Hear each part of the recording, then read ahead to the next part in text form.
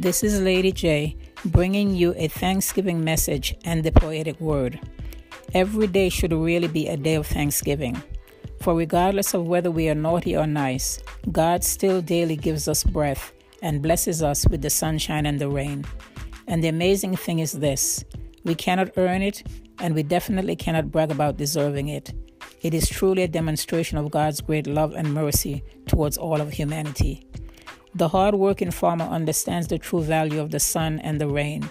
Number one, they know when they plant a natural seed, it will require a lot of sunshine and rain for them to reap a good harvest.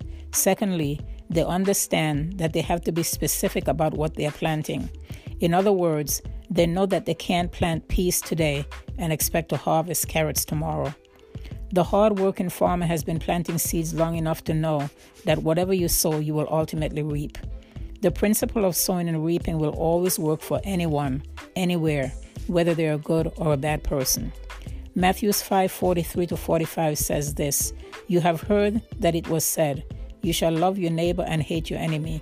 But I say to you, love your enemies, bless those who curse you, do good to those who hate you, and pray for those who spitefully use you and persecute you, that you may be sons of your Father in heaven.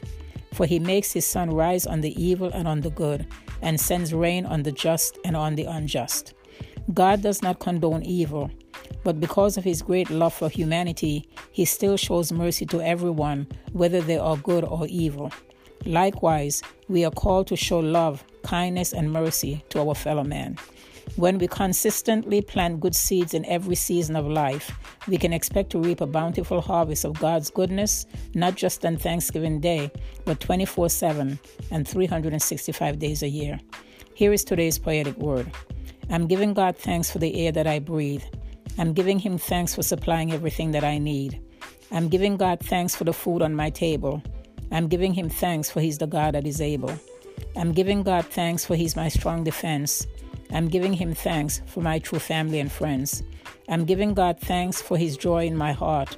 But above all, I'm giving him thanks for the wisdom that he gives me on my daily path. Happy Thanksgiving to everyone.